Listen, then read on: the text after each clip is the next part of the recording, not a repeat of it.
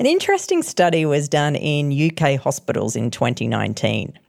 They looked at what makes a good ward, and they found that there's a big gap between what health professionals and patients think is important. The most important thing to patients was good communication and staff attitudes. But according to the health professional, hand hygiene and infection control was top of the list. I'm not saying communication is more important than hygiene. It's just interesting to be reminded that patients prioritise different things to you, the health professional.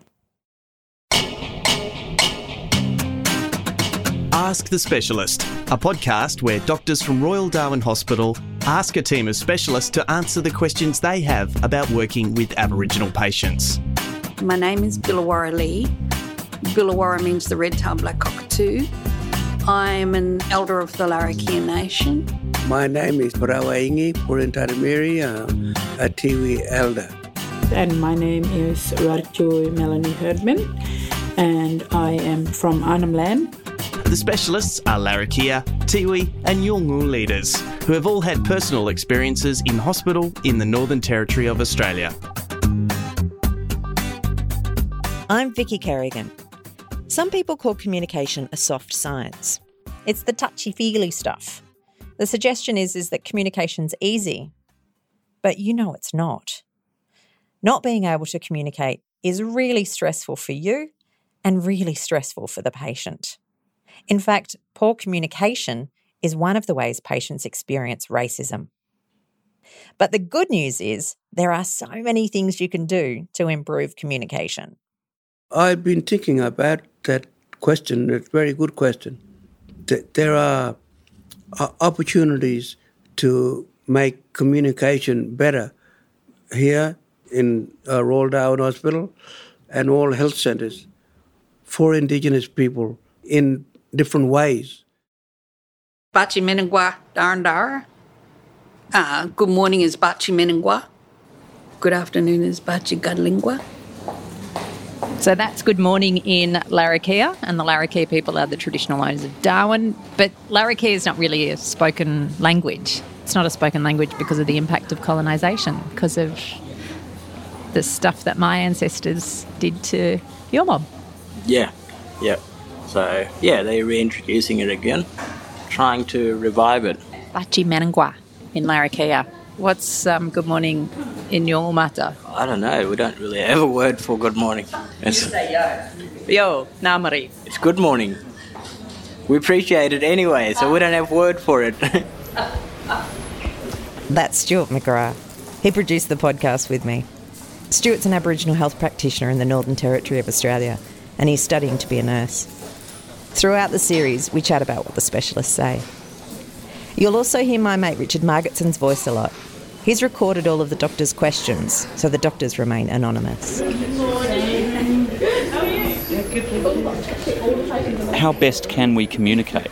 I don't know their language. I've maybe learnt one or two words. What is the best way that we can communicate?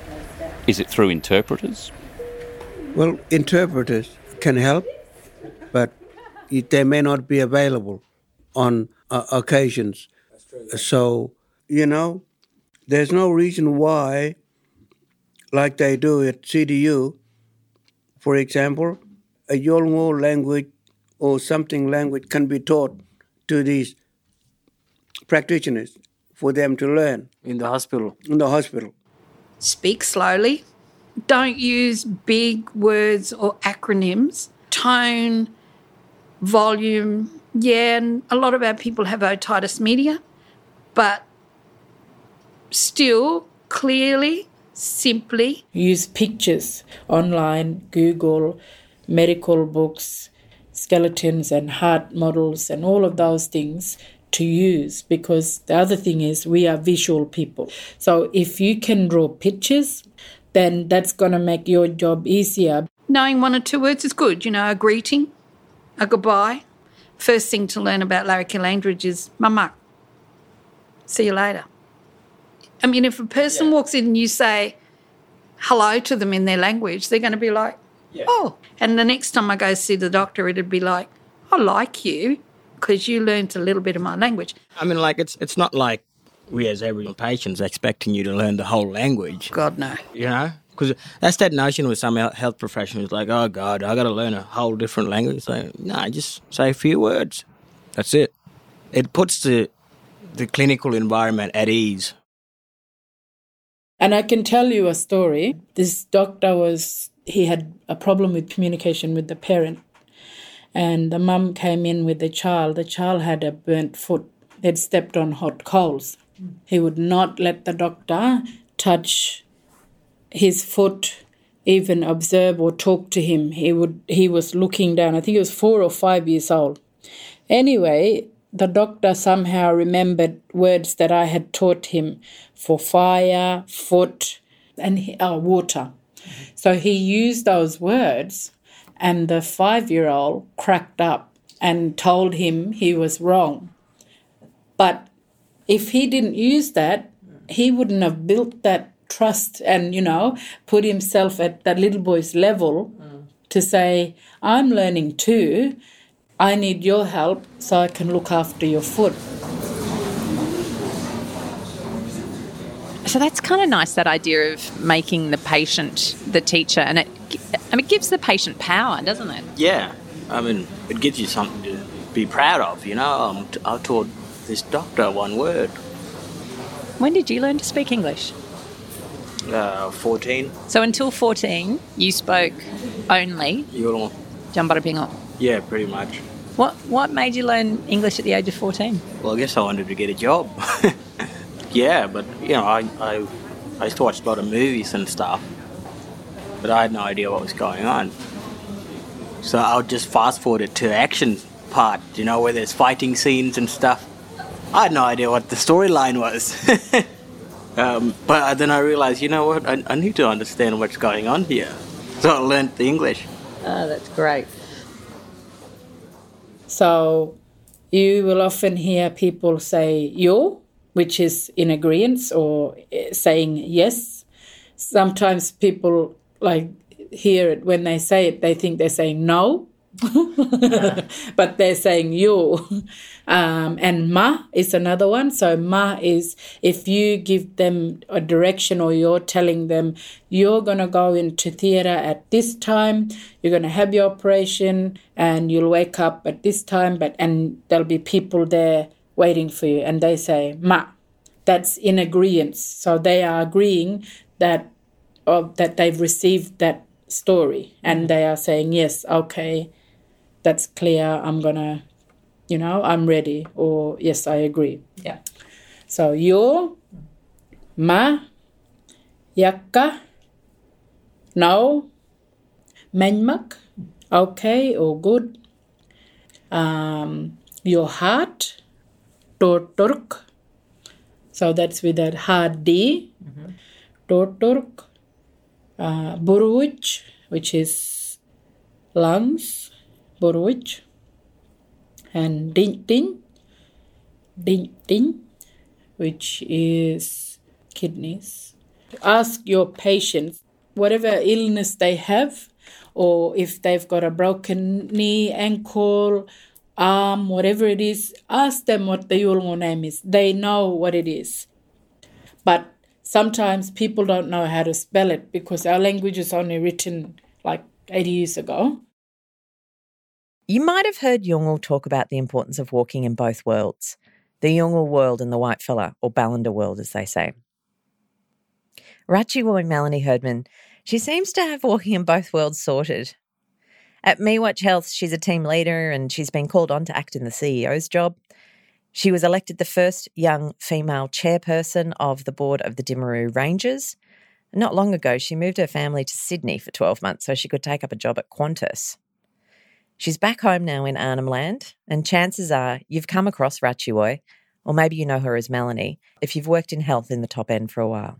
But the thing is, you have to know if that person is actually from that community, because there was a situation where some Yolngu Mata words were used with women from Groote Island, and they did not like that.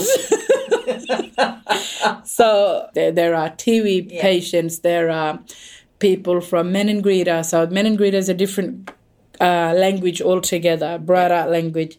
Groote Eylandt is a different language. Numbulwar is a different language. And Yolngu, obviously the Yolngu community have different dialects, but we use similar words in our language. More than 60% of Aboriginal people in the Northern Territory speak an Aboriginal language as their first language at home. The hospital in Darwin sounds different to any other hospital in the world. In fact, Darwin sounds different to any other city in Australia. Next time you catch a bus or go for a walk, listen to the languages people are speaking. We live in a very unique part of the world. It's really hard to explain because I've grown up in this environment, but it's a different body language for other Yolngu.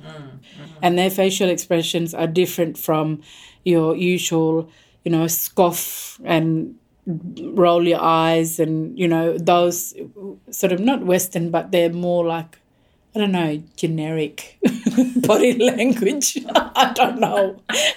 But, we also have that different, like, how we have sign language? Yeah. There's Auslan and there's Yolngu sign language. Same for our body language. Yeah. So if the person's not looking at you, then, again, start with icebreakers and try and have a conversation. If it doesn't work, then obviously get some help or get an interpreter. The other old thing is if you're a young male and you're treating an Aboriginal female, try and have somebody else in the room that can, because the gender issues are really important. If you're a female and you've got a male, make sure that you have somebody with you that can counterbalance a male or a female, depending. Language should be modified to suit the patient's needs. Even just talking about these are the expected side effects when you take this medication. Come back in 1 week, let us know what you're feeling. Because some patients will just stop taking it. Like this truck driver, he stopped taking hypertension medications because the dosage was too high and it was giving him headaches. But he was deemed as non-compliant. And then I asked him in Yolngu, why are you doing this? Why are you not taking the medication? Because I drive trucks, and every time I take this medication, it's giving me headaches. So I had to talk to the doctor. Then they dropped it from 60 milligrams to 30, and boom, he's coming every weekend, every Monday to get his medication. So I wanted to ask somebody about this. I've seen some providers sort of take on a bit of a dialect where they say that one and big mob. I don't know if that's well received. I don't know what the right way is. We're not given guidance. They'll say, like, that big cancer mob is gonna, as opposed to saying the cancer doctors are going to. And it's not that I haven't heard Aboriginal patients sometimes speak in that way, but not everybody I've heard does. I'm not sure if when a doctor sort of speaks in that way, or any healthcare provider, how that's received. I've never seen anybody overtly take offence, but it does make me uncomfortable. I would personally be like, just speak standard English. I actually know what they're saying, so I sometimes get offended by that when I'm the patient. That's me personally. Yeah, I'd be offended. Because unless I knew the doctor had spent lots of time in community and had lots of Aboriginal friends, and we are brilliant at body language and picking up a sense of somebody's feeling. So if the doctor feels uncomfortable and that it's false, well, you'd be thinking, this bloke's gammon, he's bullshitting. You are the professional, you're in the white coat, be that professional, but be empathetic in the language that you use, your body language and your behaviour. But blackfellas will know you're trying too hard and you're like, no, just relax, man. Yeah. If they're genuine in trying to communicate and they're using the Aboriginal word to try and get across better in a genuine way. Yeah. It's about being genuine. There are heaps of things you can do to improve how you communicate. So let's go over what we've learnt. Let's do the podcast paper round on how to improve communication. Familiarise yourself with the names of the local Aboriginal languages and ask your patient to teach you a few words in their language. Speak slowly, avoid big words, and avoid acronyms. Break down the sentences. Use pictures, Google images, use models, skeletons to explain what's going on. Because the other thing is we are visual people. Be aware of gender issues and body language. And don't assume the patient is disengaged just because they don't communicate like you. And finally, as Pirawangi suggested, be genuine. Next time on Ask the Specialist. When do you think a doctor should get an interpreter? Absolutely, the moment you realise that English is not their first language, absolutely critically important. How to communicate when you're working with an Aboriginal interpreter. Thank you to Auntie Billawarra Lee, Pirawangi Purintata Mary, Rachiwoy Melanie Herdman and Stuart Yiwar McGrath for sharing their knowledge and personal experiences. I'm Vicky Kerrigan. We hope you've learnt some stuff you can try at work, but we also hope you've been inspired to think about who you are and how you work. Because while it's helpful and completely fascinating to learn about Aboriginal cultures, if we're sincere about wanting to improve health outcomes for everyone, we need to critically think about our culture and how we can change. Not just as individuals, but also take a look at the places where we work and the policies we've created to suit how we think the world should operate.